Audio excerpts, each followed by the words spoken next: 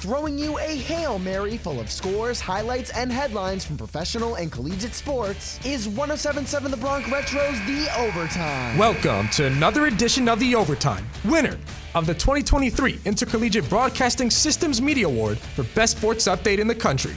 I'm Jared Brito. Starting with the NBA, the Los Angeles Lakers outlasted the Minnesota Timberwolves in overtime in the play-in tournament to claim the 7th seed in the West. The Lakers were winning by 3 at the end of the 4th, but Anthony Davis fouled Mike Conley on a 3-point attempt to send him to the line for 3 free throws to tie the game. Mike Conley sank all 3 free throws and sent the game to overtime. In the end, LeBron James scored 30 points to lead the Lakers to a 108-102 overtime victory over the T-Wolves. The Lakers will now face the Memphis Grizzlies in the first round, and the Timberwolves will play either the Pelicans or Thunder on Friday for a chance to claim the 8th seed in the West.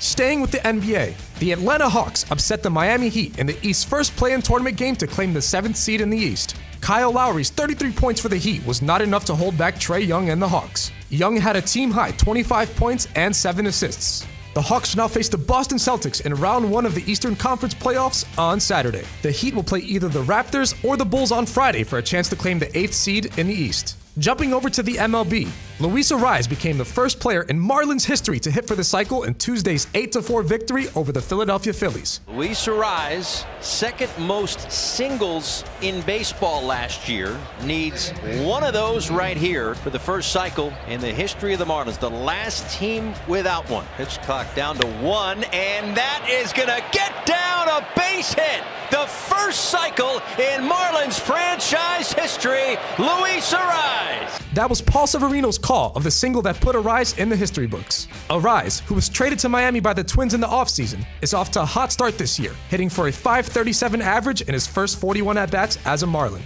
Wrapping things up with the MLB, the Tampa Bay Rays continue their historic start to the season, jumping to 11-0 after defeating the Red Sox 7-2. Rays pitcher Shane McClanahan had an impressive outing, only allowing 1 run and striking out 9 in 5 innings pitched. The 1987 Milwaukee Brewers and the 1982 Atlanta Braves share the best start to a season in the major leagues since 1900 at 13-0. But the Rays are closing in. This has been The Overtime, your 2-time IBS award-winning sportscast for Best Sports Update. I'm Jared Brito.